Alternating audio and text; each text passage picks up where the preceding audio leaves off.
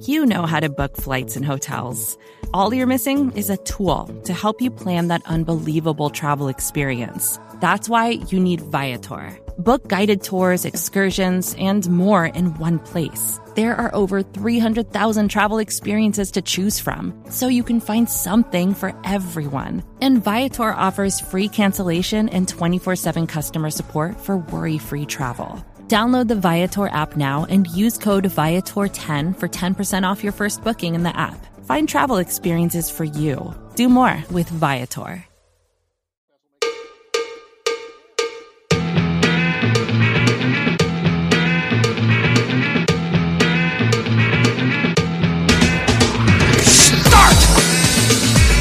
You can call me Bruce. Bruce Nolan is standing by. Hey, Wacky Bruce! Coming to you from an undisclosed location, this is the Bruce Exclusive. And here's your host, Bruce Nolan.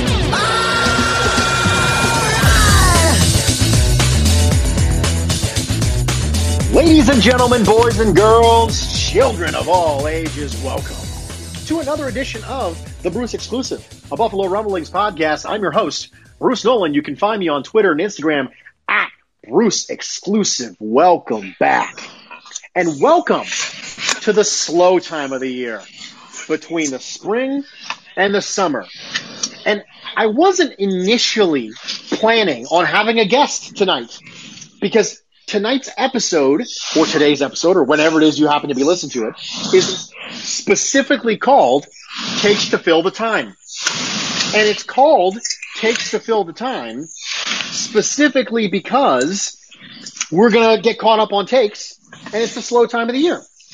But then my guy Sterling Furrowh came on board, and he popped into my room. Sterling Furrowh, co-host of the Hoof podcast on the Cover One Network, and I was like, hey, Sterling, dude, you want to join me? Let's go. Let's do it, because I'm always happy to have Sterling on board. He was like, sure, let's do it. So Sterling, thank you for being here, man. Bruce, it's always a pleasure to be in your presence, my man. You know, you're the GOAT in my book. Well, I appreciate that, man.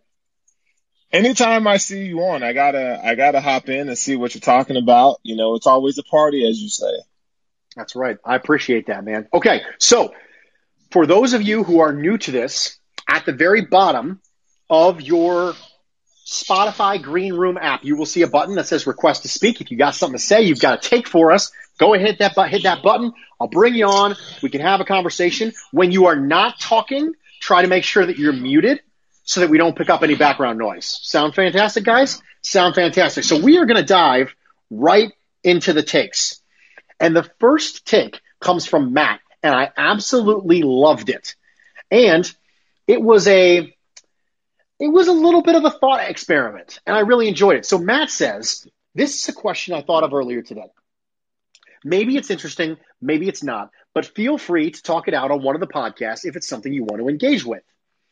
How many of the drought-era Bills teams make the playoffs or compete for a division or Super Bowl if you drop 2020 Josh Allen in the quarterback spot?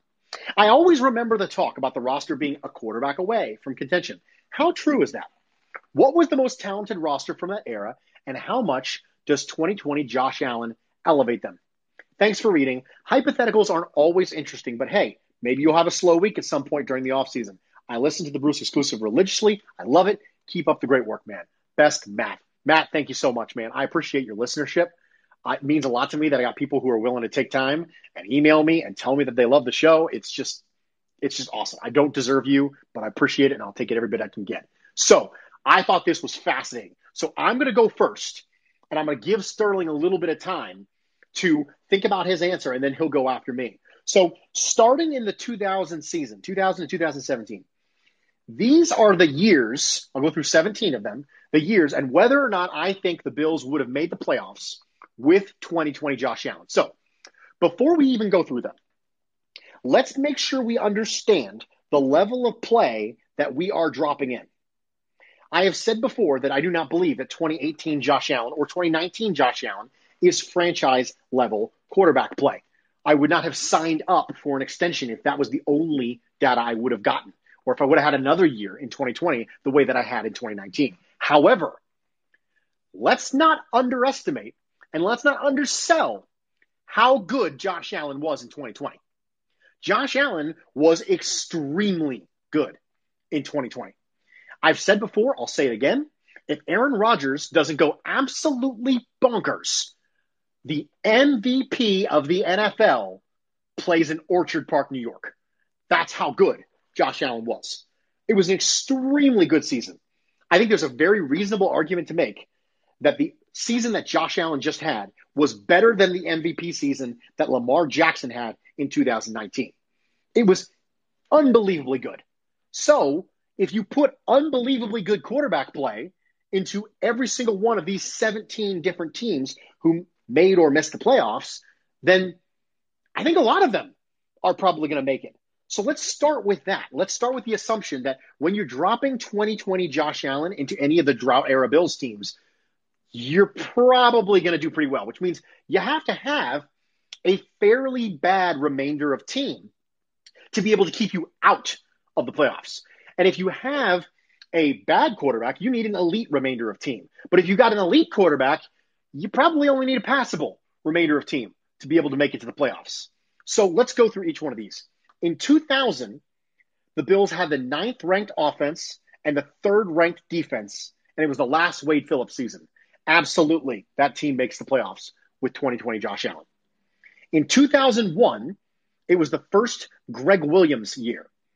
They had the 13th ranked offense and the 21st ranked defense. I don't think so.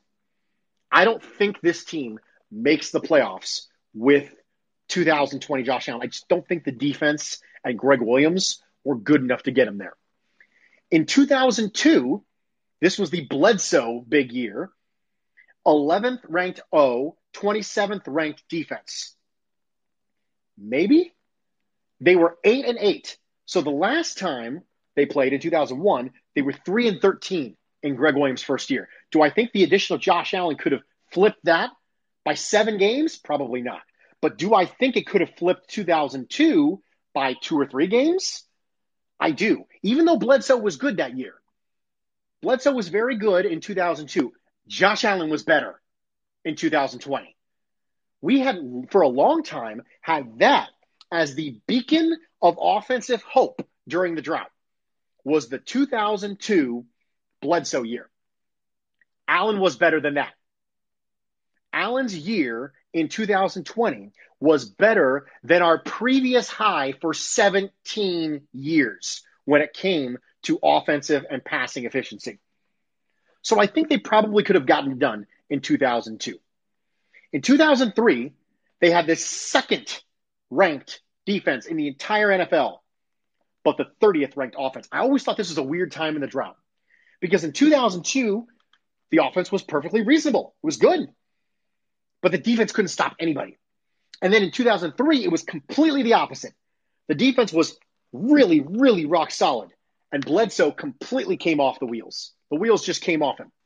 So do I think that Josh Allen, with those 2003 weapons, which I understand the Peerless Price thing, traded to Atlanta, Josh Reed was a disappointment. I get that. But do I think that Josh Allen inserted into that system with Kevin Gilbride and that particular offense could have been way better than 30th and been supported by a 2nd ranked defense to be markedly better than 6-10? Yes, I do. So I think 2000, I think 2002, I think 2003, and absolutely I think 2004. Very similar. The first year of Malarkey, the 25th ranked offense, the 2nd ranked defense, they went 9-7. If you get a little bit better offense, the Bills beat the Pittsburgh Steelers in that last game, and they get to 10-6, and they make the playoff. One of the most heartbreaking parts of the drought.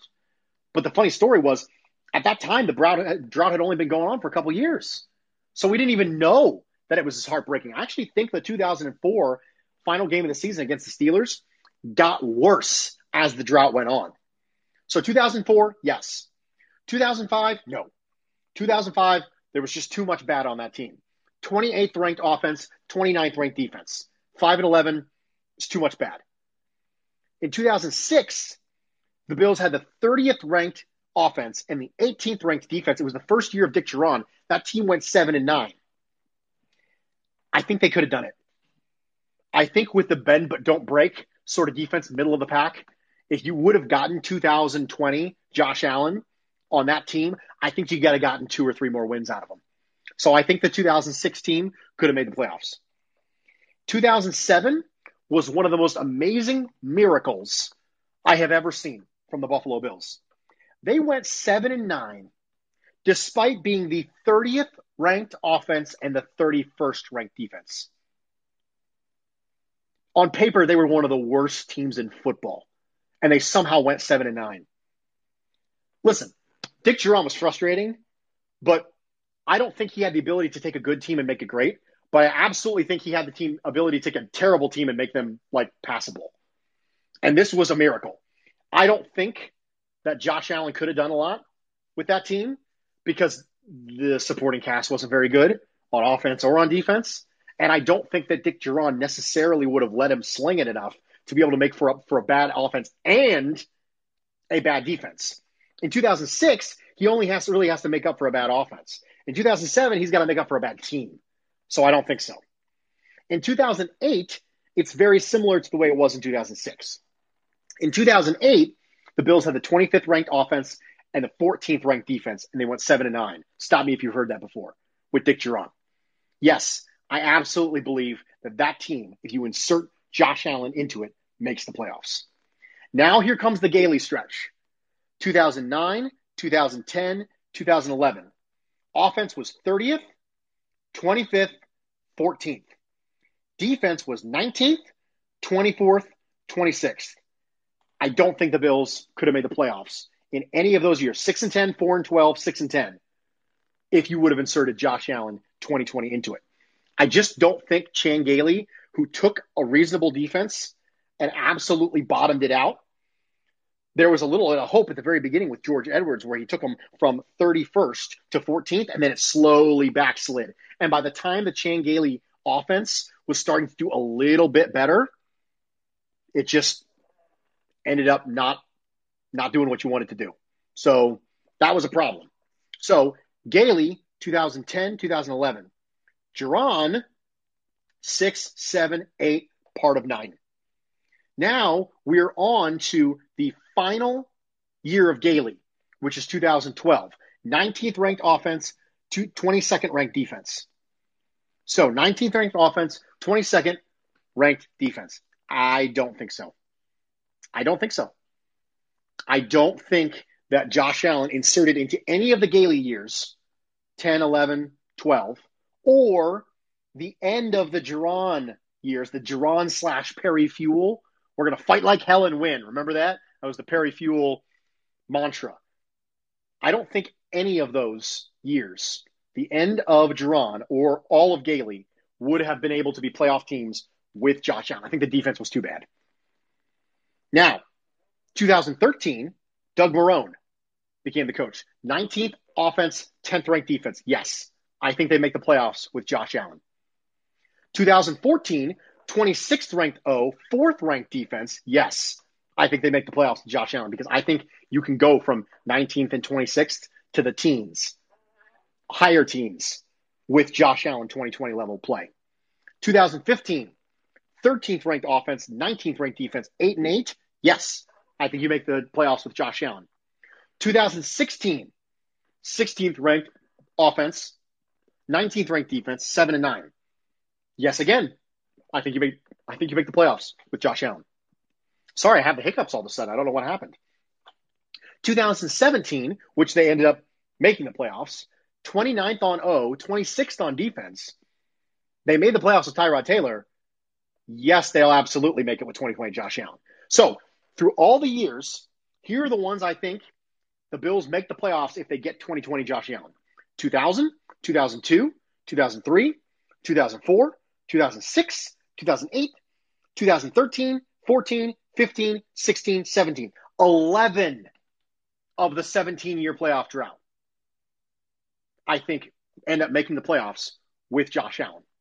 So yes is the answer to your question. I always remember the talk about being a quarterback away. How true is that? I think it was very true. I think there's a lot of times the Bills were a quarterback away.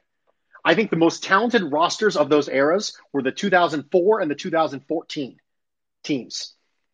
And I think that Josh Allen makes them at least a playoff team, if not a division challenger and a divisional round level playoff team. So that's my opinion. I made sure I gave Sterling lots of time to be able to kind of digest. So Sterling, now that you've looked at this and now that you've heard me talk about it, what do you think? What do you have to add? If you toss Josh Allen into these particular years, what do you think makes a difference?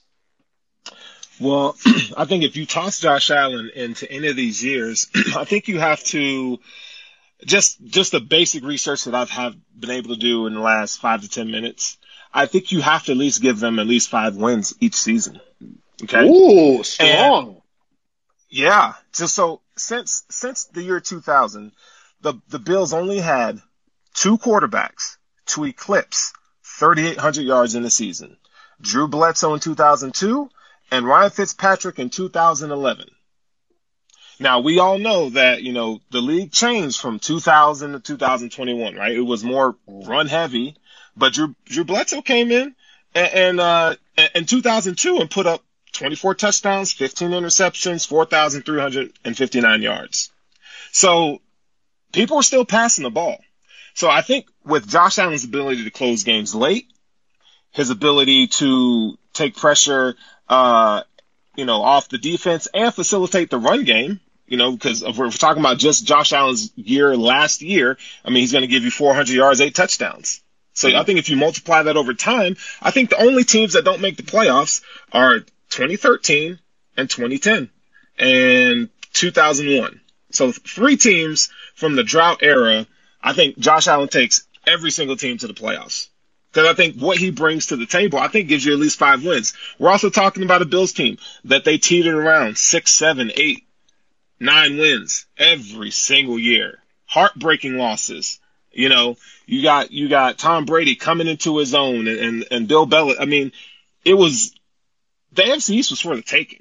The Patriots weren't the dynasty that they were. I would say probably toward the 2010s. You saw Tom Brady really ascend and take off to being the GOAT that he is today. So I think you put Josh Allen in those early years. I think there's only 3 seasons where they don't make the playoffs. Man, I thought I was being super strong when I said 11 out of 17. You went 14 out of 17. So now let me ask you, the 2014 and the 2014 team, those are the 2 I think are the most talented groups of the drought. Would you agree with that? 2014, yeah, that was Sammy Watkins' first year. So we had Kyle Lorton in there. Yeah, we had, a young Fred. Well, Fred Jackson was what?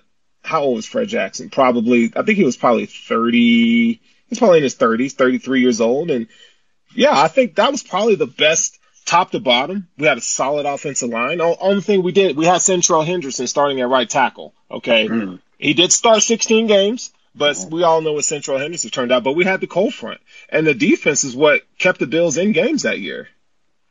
The defense did. I think Jerry Hughes was coming into his own. He had 10 sacks. Marcel Darius had 10 sacks, I believe. And then Mario Williams, I think that was his 14.5 sack season. So, yeah, a young Nigel Bradham, Ron Brooks in the slot. The Bills are pretty damn good. So I would probably say that 2014 team was the best they had in the drought seasons. So you said maybe you add 5 wins. Do you think that 9-17 becomes a 14-2 team? I would say 13-3 at least. Strong, man. 13-3 that's strong.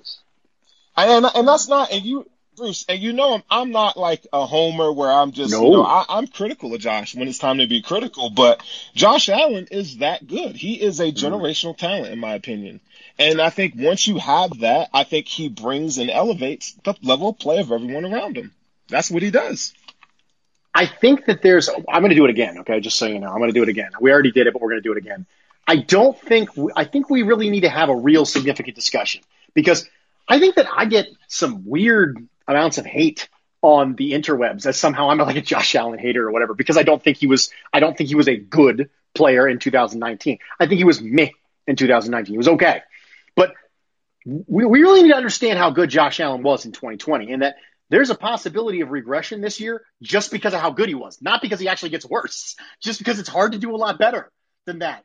I mean, Josh Allen was number 2 in CPOE, number 3 in EPA per play, number 5 in NEA, number 3 in QBR, number 4 in passer rating, number 3 in DVOA, number 5 in PFF grade.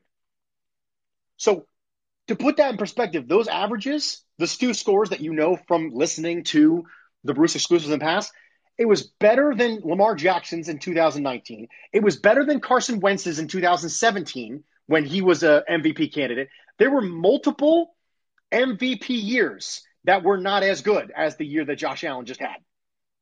The best years ever recorded by this particular metric, right, that is obviously proprietary, is Aaron Rodgers in 2020 and Matt Ryan when he won the MVP award. So the person who had the highest QB Stu has won the MVP award every single year a quarterback has done it. So it's a pretty good predictor of MVPs. So I'm pretty happy about that.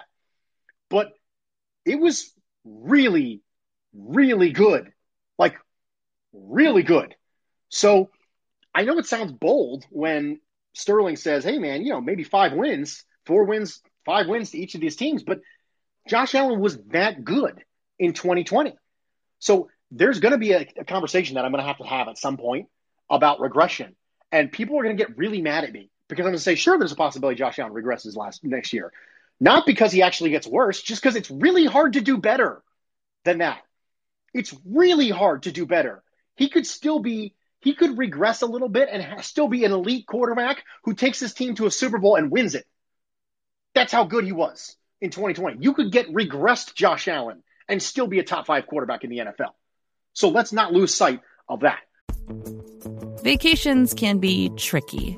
You already know how to book flights and hotels, but now the only thing you're missing is, the actual travel experience. Because is it really a vacation if you're just sitting around like you would at home? You need a tool to get the most out of your time away.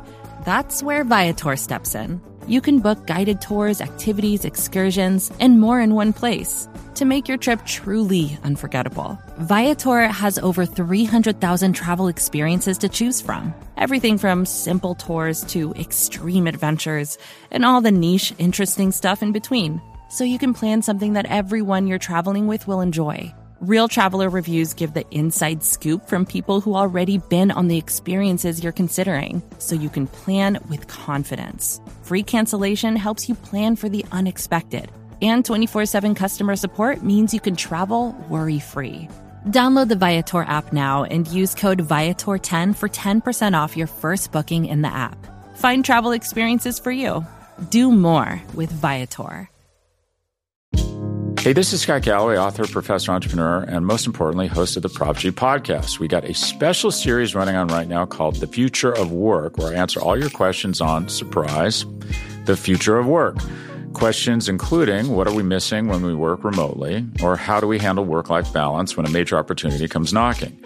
From the provocative to the technical, we're offering insights you won't want to miss. So tune in to The Future of Work, a Prop G Pod special sponsored by Canva. You can find it on the Prop G Pod wherever you get your podcasts. So we're going to go on to the next take. The next take is from Judge Patchen. He says, although there was much discussion on how COVID affected the 2020 players, not being able to be at the facility, no OTAs, rookie camp, mini camp, it seems to me that the most affected players were the 2019 drafted players. They played in 19, but they couldn't use the offseason with the full access to the facilities and the various team activities to give them the boost going into the 2020 season. We saw people like Oliver and Knox play better in the second half of the season, which wasn't surprising, but would that production have been there at the start of the season rather than game 9-ish had it been a quote-unquote regular season?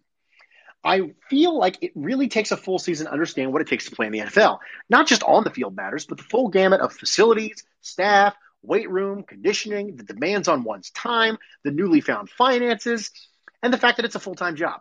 Just my 2 cents today. Patchen. So, I love this take. I love it. I'm not going to say that the 2019 players were more affected than the 2020 players? I will say I think it's probably equal. Because if you think about it this way, the 2019 drafted players don't really get a full offseason of training anyway. Because all of the pre-draft crap that you have to go through in training for the combine and going on the media tours and all the stuff that goes along with that, going and being at the combine and having a bunch of interviews and going out for pro days and trying out for teams, things like that, that doesn't really give you a chance to work on your craft. It just gives you a chance to impress someone. It's a little bit like job interviews. When you go and interview for the job, you're not actually getting better at the job. You're just getting better at interviewing for the job. You could do it a million times. I could interview for an engineering job 17 times, but I'm not getting better at being an engineer. I'm just getting better at interviewing for engineering jobs. And it's the same thing. So they didn't really have an off season anyway. So their first real off season, it's one of the reasons why you hear people talk about the jump that players make from year 1 to year 2. It's because that first off season isn't really a thing for them. You need to get to the off season after their first regular season. And that's when it really can come together. And they don't have that. So that's just as significant as it is if this is your first off season, because neither one of them has been through a normal off season. Whether you were drafted in 19 or whether you were drafted in 20, both of them didn't get a normal off season yet. So I think those things are about equal, and I love the take. Sterling, I would love to hear your input on this, because I didn't really think about it a lot until I got the email. But I think there's a reason why that second year jump didn't happen for as many players across the NFL as we would have expected it to happen, because that second year jump is facilitated by the offseason, and they didn't get it. What do you think? I mean, I think it does. It plays into fact. I think it plays into, it affects them. But, that's what I want to believe, because I want to believe that AJ Epinesa and those guys, I want to believe the best. I want them to come in and have an impact. But then I go through the list of guys that were drafted. Now, and you take away the team that they were drafted to, and maybe just look at what they did statistically. I guess, team does matter, but Joe Burrow, Chase Young, Justin Herbert, Derek Brown, Jedrick Willis, Tristan Wirfs, CeeDee Lamb, Justin Jefferson, Cesar Ruiz, Brandon Ayuk. There are guys that were drafted in the first round that played their ass off. They played really well, despite being and coming into the league during the pandemic. You got second round, you got Michael Pittman Jr. And the list goes on and on. So I guess there's some players that are more ready-made, so they don't need as much time to develop. But, the Bills draft on prototype when they look at offensive line and defensive linemen. And AJ Epinesa is one of those guys that needed development. He needs time. So, yeah, I think the pandemic definitely played a factor into it. Because I think he's limited athletically. And then he totally changed his body composition last year to where he was a lot lighter. So I think time definitely does benefit players like that. But had you drafted, or had the ability and position to draft ready-made talent, we probably wouldn't be having this conversation today. I think it's one of the things that needs to be discussed, is that drafting on prototype means drafting with a curve. That's the way that works. If you're going to draft someone who's toolsy and you're going to turn him into something, then your draft picks are always going to have more significant of a tail. You saw that with Tremaine Edmonds. You saw it with Ed Oliver. You saw it with Josh Allen. You see these teams that draft based on prototype, and they do it mostly because they know they have job security. If you don't have job security, you trade up for a quarterback. One of the ways I absolutely knew the Chicago Bears were going to trade up for a quarterback is because they're all going to get fired if they don't. It's that simple. But when you know you have the job security, you have a tendency to draft on prototype because you're taking upside. So that makes sense. So we've got somebody in the comments here who's going to need to have a chat with us. So, Eby, you are up, man. What do you got for me and what do you got for Sterling? Good evening, fellas. Sterling, Bruce, thanks for having me on. I got to give props to your take on that first take of the night. You taking me back through some Buffalo Bills coaches, from Greg Williams to Malarkey to the Chan Gailey years. That was some trip. Anyway, the reason for the take, I saw something on Twitter today about Beasley and McKenzie, and the guy had some clips of McKenzie when he broke out for those 3 TDs in the slot against Denver.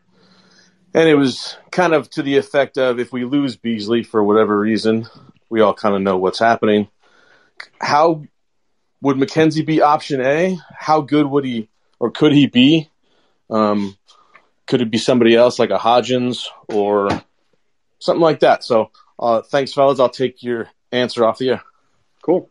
Thanks a lot, man. Okay, so I'll start with this one. So first off, I don't think Isaiah McKenzie is a preferable option. I think that's a take that is born out of emotion from people not liking some of the things that Cole Beasley has said. Cole Beasley is one of the better wide receivers in the slot in the NFL. He had the most yards in the slot of any wide receiver in the NFL. He had the 8th most separation from any wide receiver in the slot in the NFL, and was consistently reliable on third downs, moving the chains, and I think has been a big part of Josh Allen's development, with the ability to be able to uncover quickly and get those quick 3rd and 4 and 3rd and 6 first downs that you need to keep the chain moving. I think that it's very, very difficult in this league to stay consistent. One of the reasons why the NFL is moving toward more explosive styles of offense is because they recognize that ball control offense is difficult. Because what you're doing is you're demanding your players be on point and be perfect for longer periods of time. If I only have to be good for 3 plays, that's a lot easier than trying to be good for 13 plays. And so being able to have something that's reliable to be able to get you that next first down is extremely important. Now, I'm not saying that Isaiah McKenzie doesn't potentially have upside as a slot receiver in this league, but if you think Cole Beasley is one of the best slot receivers in the league, and I do, I mean, the guy got an all-pro vote for a reason. It's because the person who was making the all-pro vote felt like you needed to have a pure slot, and because of that, he picked Cole Beasley. That's the reason why Cole Beasley was a second-team all-pro, is because Peter King specifically said that, hey, I want to have a slot receiver. I want a pure slot receiver. Let's put Cole Beasley in. That was the first person that came to his mind. And Cole Beasley's a well-respected slot receiver around the league. So I think that if Cole Beasley were to not be part of this team, I don't think about it too much because I don't think it's going to happen. But if that were to be the case, I do think that Isaiah McKenzie and maybe a bigger slot receiver would have to jointly deal with that. I think Isaiah McKenzie has been around Josh Allen in the program, Brian Dable, long enough that they would probably trust him to be able to do some of that. But he may not be so dynamic in that spot that you would trust him on all snaps. And you might want to mix it up with a bigger slot player like Isaiah Hodgins, potentially, who could be more that David Nelson Y player in your offense. So I do think you probably have to ask multiple people to try to fill the role, because there's no singular person who's as good as Cole Beasley is at what Cole Beasley does. Sterling, I'd love to hear your take on it. You hit on a lot of points that I would even touch on, but I would ask yourself, how many teams would Isaiah McKenzie start for in the slot? And that was the first thing I thought of when you started talking. I'm like, probably none. I think Isaiah McKenzie benefits more from the mastermind of an offensive coordinator that Brian Dable is, and the fact that the Bills have a real legitimate options at slot and on the outside with Stephon Diggs. So, I'm not sure that McKenzie really, I appreciate the player McKenzie is, and he does his role. He does his 1/11th, but I think he benefits just like Gabe Davis benefited from, being wide open. They even joke about it in the locker room. You've heard Stephon Diggs in interviews say, yeah, I wish I could catch touchdown passes like Gabe Davis wide open. And if you go look at Gabe Davis's tape this past year, the guy's catching touchdown passes wide open. So, Isaiah McKenzie, the player on the field, okay, so, I don't see him getting off of press man coverage consistently. That's not his thing. Does he have the body type to hold up to, a strenuous 16-game NFL season, or 17-game now, plus the playoffs? I just don't think he's not that guy. And if he was that guy, he'd probably be somewhere else because somebody would have picked him up. So I think the NFL knows what Isaiah McKenzie is. The Buffalo Bills know what Isaiah McKenzie is. Now, if you talk about if Cole Beasley decides he's not going to play this year, which I don't think he will, but my vote would be Isaiah Hodgins. I think Isaiah Hodgins is a better route runner than Gabe Davis is. I think he probably gives you a little bit more in the hands area. And he's bigger. He's 6'4".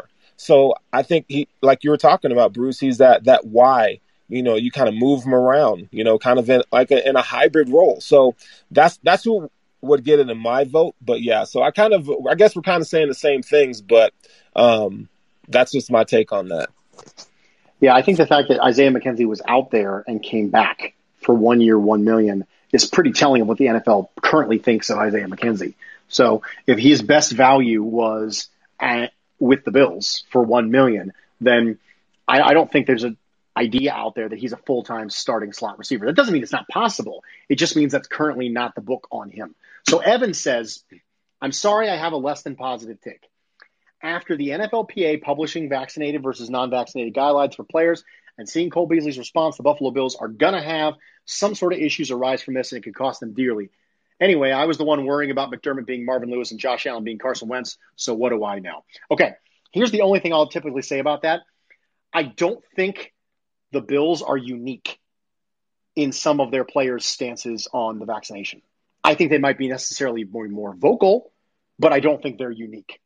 So I don't think this is an uncommon stance for a lot of NFL players to have. I think you've seen multiple players on other teams start to share the same line of thinking that Cole Beasley did. So I don't think this is a uniquely Buffalo Bills issue. And because I don't think it's a uniquely Buffalo Bills stance, I also don't think that the problems that it could generate would be uniquely Buffalo Bills. So that's the only thing I'll say on that. I don't think this is a uniquely Buffalo Bills issue. After listening to a recent podcast of yours where you mentioned the McDermott masterclass and one of his traits is adaptability, my take is I think he'll be even more aggressive in 2021 than he was in 2020. McDermott was more aggressive in 2020 than with 2019, with Josh as his frame of reference, and I think it was most aggressive season to date.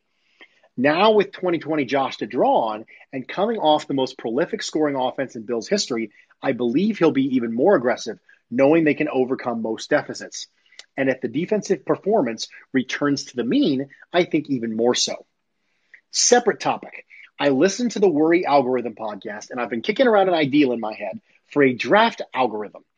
It starts by assigning an expected contribution by round. First Pro Bowler, second starter, third starter, and then grading the pick based on whether or not they exceeded the contributions by round or fell short. I have to put pen to paper at some point and work it out, but I still need to figure out expected contribution for later rounds. Feel free to run with this in your spare time.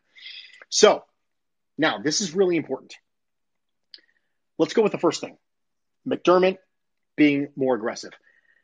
McDermott was fairly aggressive when it came to fourth downs in 2020. I'm not entirely sure he can be a whole lot more aggressive. So I think there's a chance you might see a little bit more of it, but he was one of the more aggressive coaches in the NFL. So it seems very much like the Josh Allen discussion. It's hard to be a lot better than Josh Allen was in 2020. It's hard to be a lot more aggressive than Sean McDermott was in 2020. So I think there's a chance it's a little bit, but I think you get diminishing returns based on how aggressive he was previously. On the draft algorithm thing, there are lots of people who are attempting to do this now. ProFootballReference.com has a draft contribution algorithm that they use. There is a Buffalo Bills content creator out there who is a built-in Buffalo contributor who is specifically working on a draft algorithm. His name is Charlie Gross. There's lots of people who are attempting to do this. So at some point, would I try my hand at it? Maybe.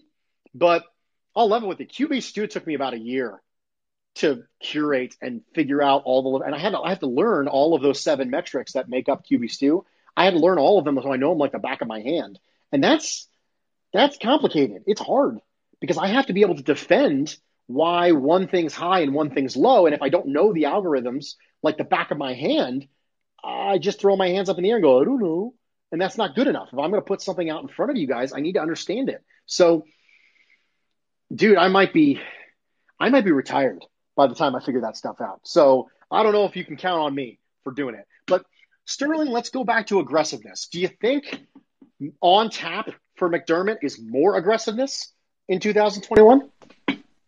No, I don't think he'll have to be. I think some factors that we're not considering is the strength of schedule. You know, the Buffalo Bills had one of the tougher strength of schedules last year. This year, you know, it's one of the easier strength of schedules. They have some rookie quarterbacks they're going to be facing. Also, I think that, like you were saying, how much more aggressive can he be? I think Josh Allen, I don't think he'll be better, right? Statistically, I think he'll probably clean a few areas up of his game, but I really don't see him having to be aggressive. I really do think that, with the additions that they have on the defensive line, and I think, just having that time to gel in training camp and these OTAs and so forth, you're going to see a much better product from the defense. So I think what the Bills are going to do, my prediction is they're going to get up on teams early, and then I think you're going to see the defense choke teams out literally. Like they're going to put their foot down, and it's not going to be pretty. I'm not saying they're going to blow every team out by 20 points, but last year there was a kind of let's say we kind of had this thing. Well, the Bills are going to come out in the third quarter, and it's not. We kind of lack in the third quarter. I think we see some of those things show up this year. I think the defense is going to be much better, so I don't think McDermott is going to have to be as aggressive. I think that's reasonable. I think one of the things we aren't talking about enough is what if the defense bounces back? What if they go from being okay in 2020 to pretty good in 2021? How much of a regression could we see from the offense and still be fine? If the offense goes from the second highest scoring offense in the NFL to the fifth highest scoring offense in the NFL, but the defense takes leaps and bounds forward, I think we're all going to be okay with that. I would be okay with that, quite frankly, because I just want a better team in total. Now, obviously, I do think that offense correlates more significantly with winning than defense does, and quarterbacks correlate more significantly with offense. But I do think that we're not talking enough about what if that bounces back and what stress does that relieve on some other things. Jamie says, unfortunately, I'm going to have to be a negative Nancy. Daggone it, Jamie.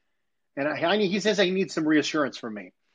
I have a feeling that the Bills are going to be the architects of their own downfall this season, and I'll try and set out my thought process for you.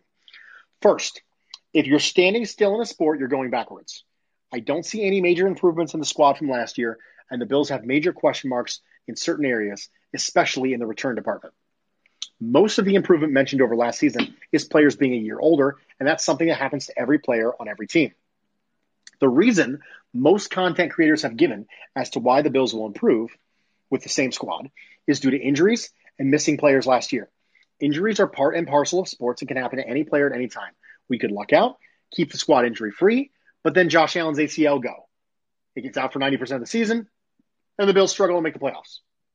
People point out that the first team offensive line, Morse, Feliciano, Ford, Dawkins, Williams, never played together last season. And the same could happen again, equally, or it could be far worse.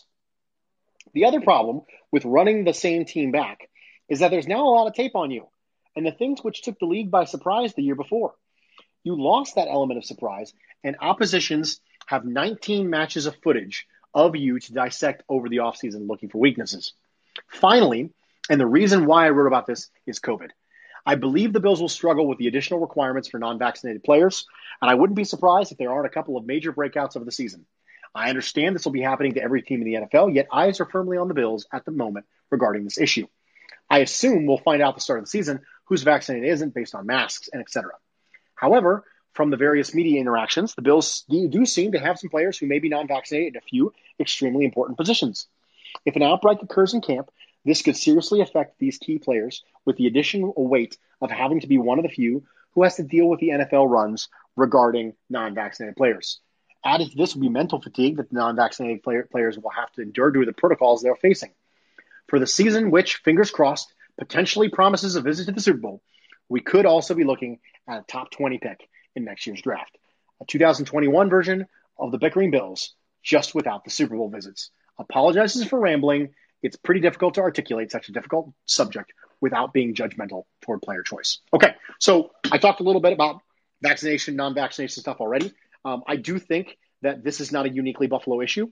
I think that really it was just a factor of who was more vocal with it, and that's the reason why you said all eyes are on the Bills. I do not think there's something unique about Buffalo Bills players where they have a particular stance on vaccination and other people don't.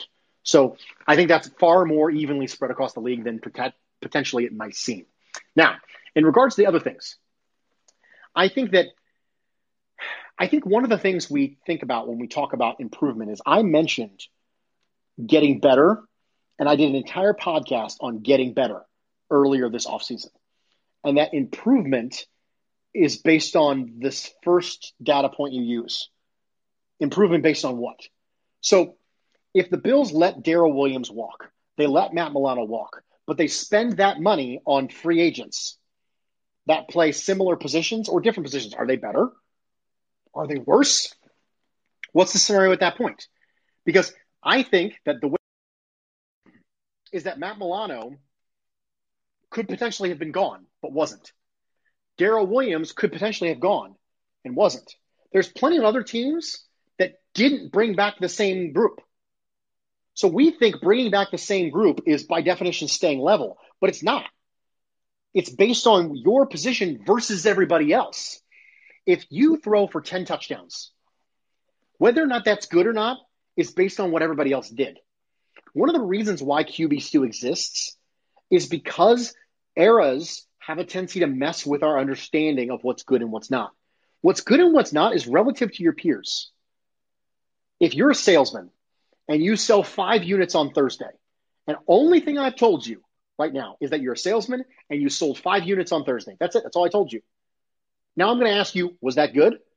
What are you going to say? I don't know. I have no idea if that's good. I don't know what good is. I have no frame of reference. It's a little bit like that for the NFL. So it's a frame of reference discussion. I do think that bringing back Milano and bringing back Darrell Williams is a big part of this. I do think that Emmanuel Sanders is an upgrade over John Brown. Also, you're bringing in Emmanuel Sanders and you're assuming that you might get him for 17 games. You only got John Brown for a handful last year. So that's a fairly significant offensive upgrade. You went from John Brown for a handful of games to potentially Emmanuel Sanders for 17. That's a significant upgrade. And one of the reasons why I think it's a little bit different for the Bills when it comes to player development is because of something that Sterling mentioned earlier today. He specifically said the Bills draft based on prototype. And I said, you're going to have kind of a longer tail. They did it with Tremaine Edmonds. They did it with Josh Allen. They did it with Ed Oliver. They did it with Dawson Knox. They drafted based on traits. This means the tail is longer, but the upside's higher. So if you're a franchise that drafts ready-made people right now, but they might have a lower ceiling, then the development year over year is not as much of a potential boon to you and your organization as it is to the Bills. Now, I'm not going to go through every single team and talk about their drafting philosophy and whether other applies, but I do think that when you look at the players who could potentially get better, you look at the positions they play, you look at how important those positions are to the success of the team, I do think it's reasonable to be able to say, yeah, if Dawson Knox, Ed Oliver, Tremaine Edmonds, not all of them, 2 of them, 1 of them, ends up playing really well, that could have a significant impact on the team. And that could potentially be an upgraded addition. So I understand that. I totally get that. Now, running the same team back in regards to a lot of tape on you, that's something where you're just going to have to trust Brian Daboll. I actually don't think the offense looked a lot like it did in 2019 and 2020. We saw a shift between gap and zone blocking a little bit of the way into the year. That was very, very different. The run scheme was very different at the end of 2020 than it was at the beginning of 2019.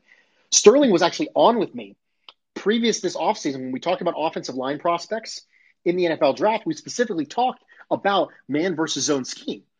And when we did that, we mentioned that Brian Daboll's offense at the end of 2020 looked very different than it did at the beginning of 2019. And there's a lot to it.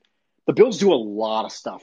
They do play action under center. They do zone read. They do RPO. They do a lot of motion. There's a lot of stuff in the Bills offense. I've said before, Brian Daboll's offense is not the kiddie pool. It's the deep end.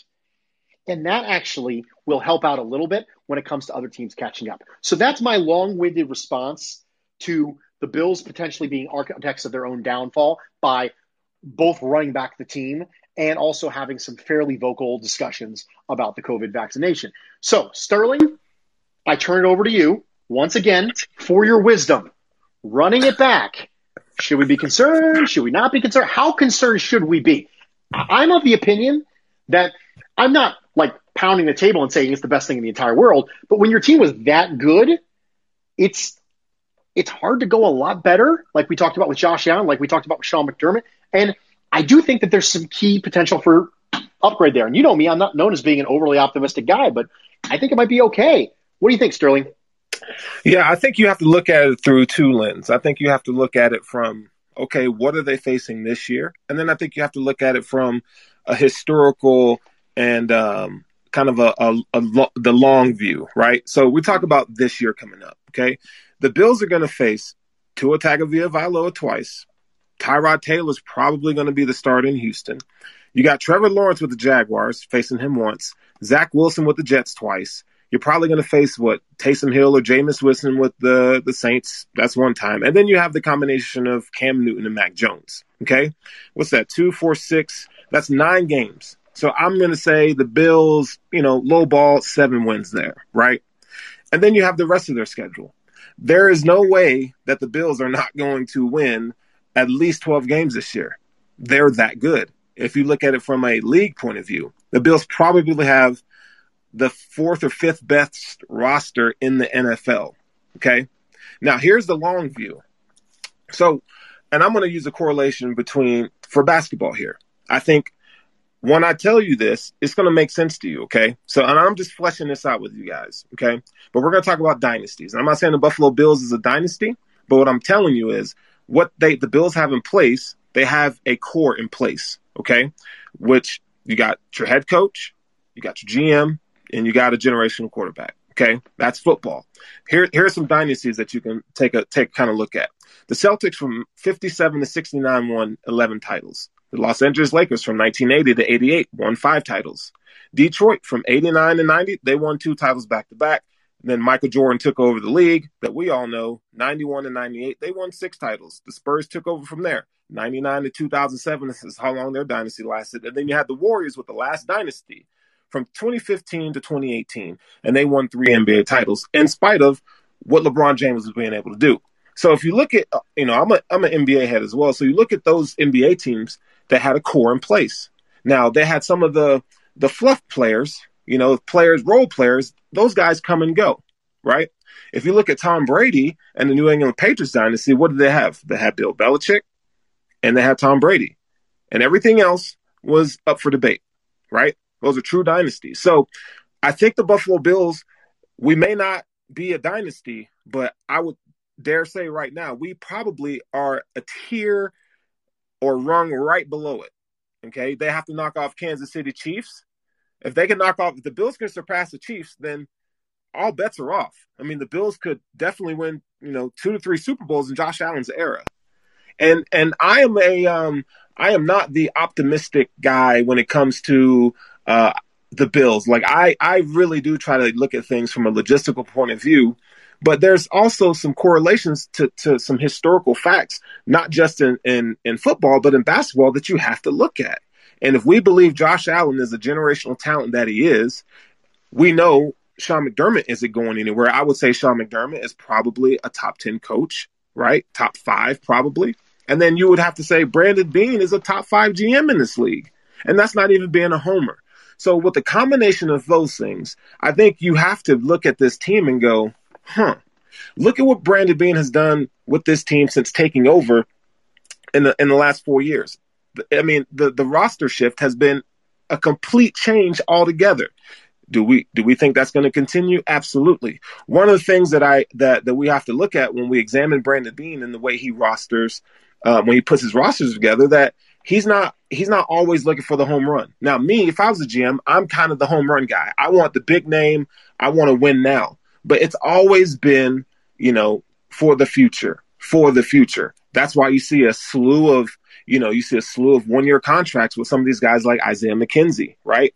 But you're going to see him pay money for guys like Matt Milano, Darrell Williams. So the Bills definitely have a nucleus and core intact. And I think that's what is, when I sleep at night, those are the things that keep me optimistic about what's going on now and the future of the Buffalo Bills. So I think that's an interesting thing that we need to talk about. I don't think the Bills the Bills fans anyway, are used to, we have a top 8 quarterback, a top 8 head coach, and a top 8 GM. If you've got that thing, you got a shot, period. You've got a shot. If those three things are true, if you have a top 8 quarterback, a top 8 coach, and a top 8 GM, that's enough to punch your ticket right there. You can get a ticket, a golden ticket. I got a golden ticket. I mean, you can have those things, and that'll get you in. So we're going to go to the lines. We got Andy Anderson here on with us right now. Andy, my man, you are on with Bruce and Sterling. What you got for me, dude? Awesome. Can you hear me? I can hear you, man.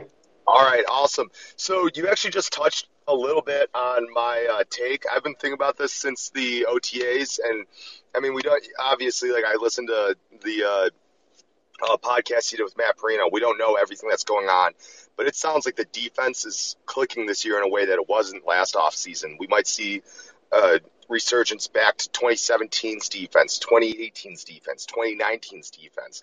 If that happens, I think this team's unstoppable. I mean, unless the wheels fall off for Josh, which I don't see that happening either. I think this team's going to be absolutely unstoppable. We're gonna blow the brakes off a lot of mediocre teams, and I think this team has the chance to actually knock off Kansas City now. So that's my take. All right, man. So I agree with you. Obviously, we talked about it already. I think we're not talking enough about if you maintain the level of offensive production you got, and then you get a better defense, what does this team look like? The answer is really good. It looks like really good. So we got somebody else on the line with us. Andy, a different Andy. Andy the second. Andy Jr., the second coming of Andy. Andy, make sure you are unmuted, and then go ahead and hit me with your take, man. Bruce Nolan, my man, V-Man, K-Pasa, what's going down, what it is. Dude, it's a party all the time. How about yourself, man? Excellent. So, it's talking about dynasties got me thinking about a long-term take, not necessarily for this season, and not necessarily involving, the Bills team in particular. The upshot is that Chad Hall is the most important assistant coach, I should say, on the staff of the Buffalo Bills, and he will be the first successful the first successful twig of the Sean McDermott branch of the Andy Reid coaching tree. Reason why I say that is because I heard something a long time ago that great coaches aren't onto offensive gurus, not defensive gurus. They are great leaders of men. And I think if Stephon Diggs's GQ interview where he talked about how Chad Hall recognized that there was a vocal leadership void in the locker room and challenged Diggs to fill that void. Plus, we know that the wide receiver rooms loves him. Plus, you talked about on the pod that dropped today how the wide receivers are pretty good at getting up to speed quickly in this offense. I think that is a recipe for Chad Hall to have excellent success as a head coach in the NFL. That's fantastic. I will say this.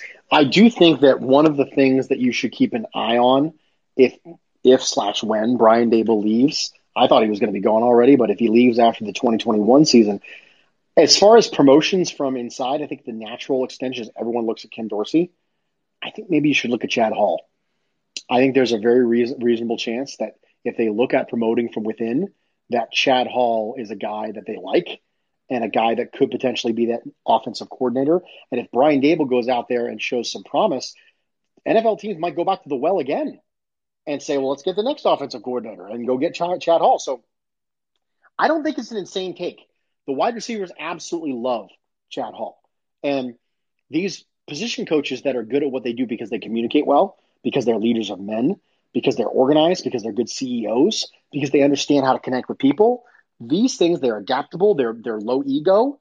I think that these things are things that can potentially make you a good head coach. It makes you a good leader in general. Right? I've said before on this podcast that when it comes to leadership, there are multiple things that matter, all of which start with C. People will not follow you if they do not think you're competent. People will not follow you if you don't have courage, if you're not willing to make tough decisions, if you're a spineless. And people will not follow you if they don't think you care about them. Now, they may be under you. Like, you may have authority over them, but authority and leadership are not the same thing.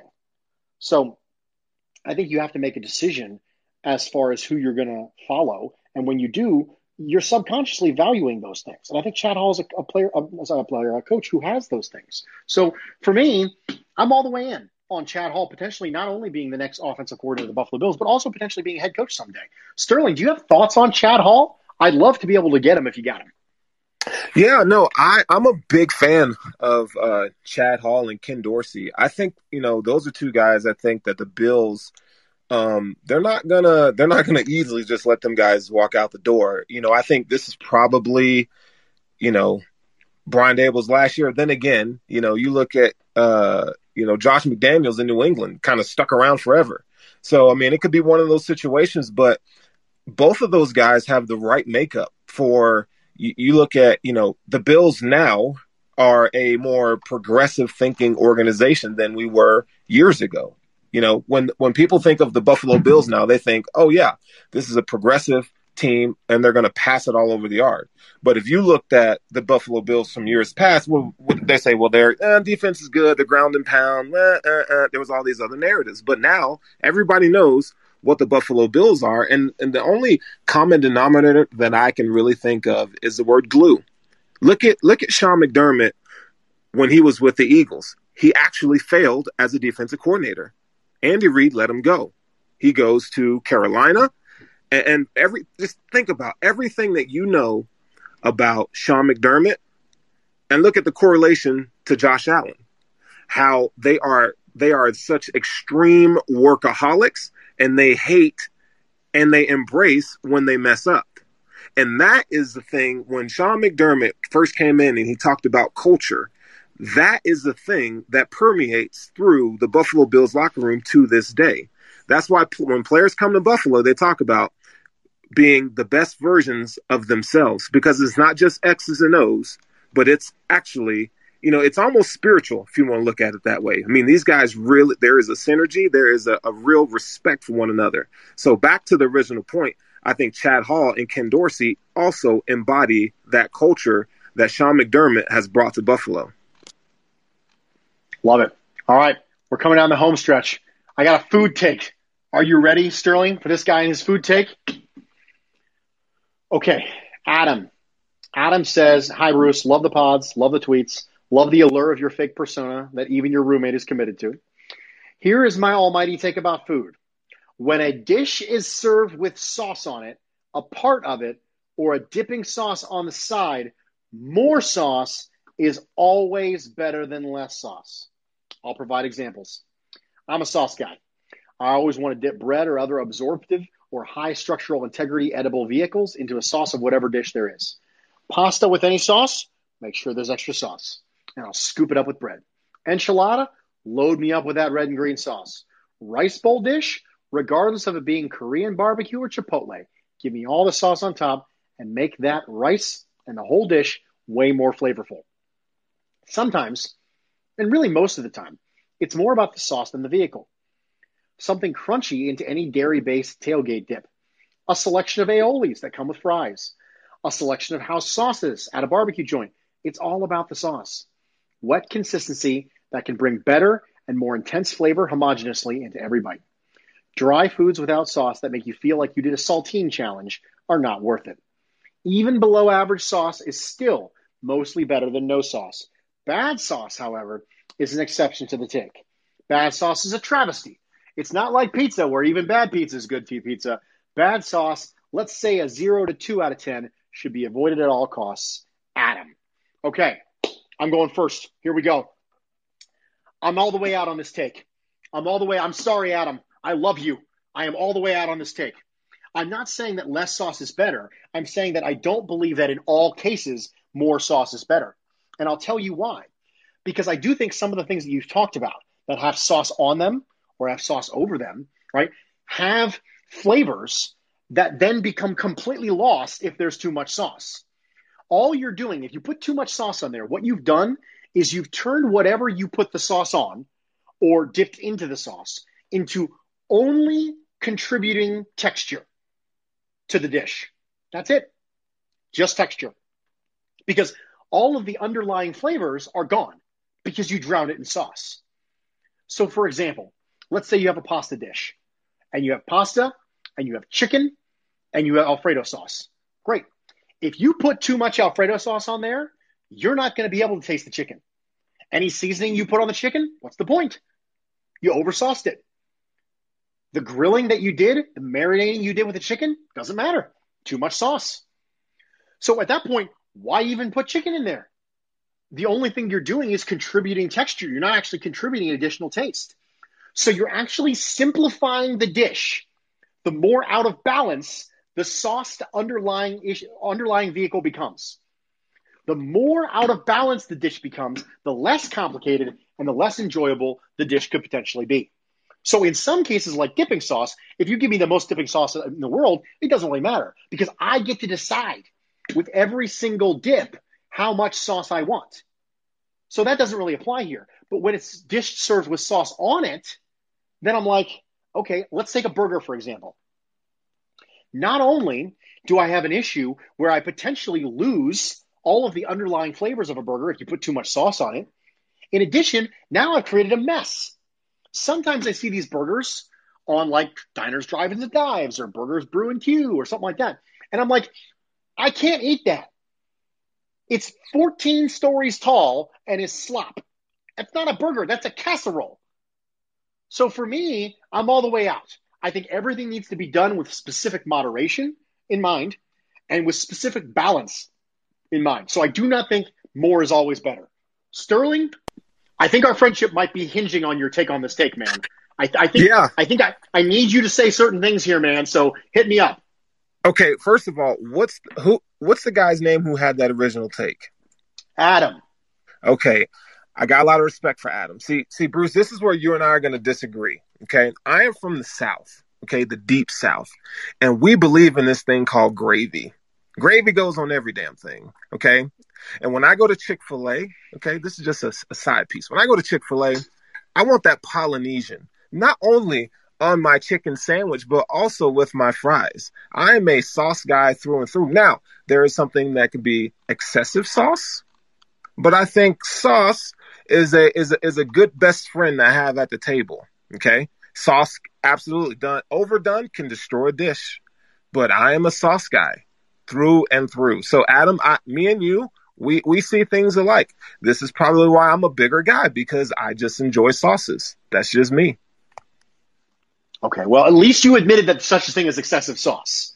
So if we can agree on the fact that at some point there is such a thing as too much sauce, then I think we can continue to coexist. So I'm excited about that. All right, here we go. This is the last take. It's from Sean. He says, "Tell me I'm wrong. Playing tight end is about basketball-like spatial awareness." I think part of being tight end is like that, but I quite frankly think that playing tight end, playing against zone coverage in general as a wide receiver, I think a lot of that trickles into spatial awareness, understanding how to get yourself open, understanding where you are on the field, and realizing what the quarterback is seeing and presenting yourself to a quarterback. I do think that that's a big part of playing against zone coverage, and I do think that given how much zone teams typically play over the middle of the field, I think that tight end has a tendency to be slanted in that side. I just don't think it only applies to tight end, nor do I think the tight end position is all about that. I think one of the reasons why you have tight end development on a slower curve is because you're learning a lot of blocking techniques like offensive linemen, and you're learning a lot of receiver routes like receivers. Now, you don't block the same way as offensive linemen as tight end. That's not what you do. And you don't have the exact same receiver routes as a tight end that you do when you actually play outside receiver. A lot of those things are very different, but it's a hybrid position by its definition. Like by what it is, it's a hybrid position, and that always takes a little bit longer to develop. And I do think spatial awareness is a big part of that because it's part of playing receiver in the NFL. Part of catching balls, specifically against zone coverage in the NFL, is being able to present yourself to a quarterback and understanding when and where to set yourself down. And I think that a player that we've talked about a lot on this podcast, Zach Ertz, is someone who's really good at that. I don't think he's a dynamic field stretcher, but if you get him, that's what you're getting. You're getting someone who has a good feel for zone coverage. I don't think he's running away from man at this point. I don't think he's making significant contested catches, but I think that he helps this team specifically against zone to be able to keep the sticks moving. Sterling, you have the last word, my friend. Tight ends, basketball space awareness. What say you? Yeah, I think it's critical, and I think it also goes to knowing who's in the room as well. I think there are guys like if you look from an NBA point of view, there are ball dominant guards, right? Like Luka Doncic. The narrative around him right now is okay. Our players going to want to link up with him in free agency because he's ball dominant and he needs space, right? I think Zach Ertz is one of those guys that he is a master of space. Emmanuel Sanders is a master of finding space. I think this Buffalo Bills offense has as one of their sub attributes. I mean, outside of being, the guys are great route runners, but they are great at finding space in zones. And I think that's probably the main reason why they want Zach Ertz, because they're going to spread you out and they want smart guys in the room who are going to make adjustments on the fly. It's one of the things that makes Josh Allen who he is. Okay. Ladies and gentlemen, we did it. We were not originally going to have a guest, and we were not originally going to go for an hour and 10 minutes. But those two things are related. When I have a chance to bring in somebody who I think can say smart things on my show and make me look good, I'm going to do it. That's what I'm going to do. So when I saw Sterling hop on, I was like, hey, man, let's do it. It's a spur of the moment thing, but never let it be said that Bruce is not someone who can adjust on the fly. I don't like adjusting on the fly, but you know what? If the right person comes along, you got to do it, and the right person came along. Sterling, before you leave, tell everybody where they can find you, where they can find your work, because I desperately need to make sure that this is not the only time they hear you. Yeah, no, and Bruce, thank you for having me on. I know you don't have on many guests at all, so it is truly an honor to just be alongside you, work with you, and just to hear your brilliant football mind and your takes on food and everything else. You can find me on Twitter at Furrowh Sterling. I am a part of the Cover One Network. I also do the Hoof podcast that's on Tuesday nights. We're going to be starting up here in probably 2 weeks, and we have a Friday podcast that you can find on most major social media platforms as well. So that's going to be coming up here in the next 2 weeks. So we're going to be back in the saddle and giving you the goods. Our show is a little bit different. It's, we kind of fit the Cover One mode of dorky and nerdy. And then, we have all three of us kind of have eccentric personalities in some sort of way. So we kind of give you a blend. But we appreciate all the listeners and all the support. Guys, I don't know what to tell you. Go find Sterling, hit the follow button. You can thank me later. And if you don't do that, then I guess I don't really have anything else to tell you aside from that's the way the cookie crumbles. I'm Bruce Nolan, Buffalo Rumblings.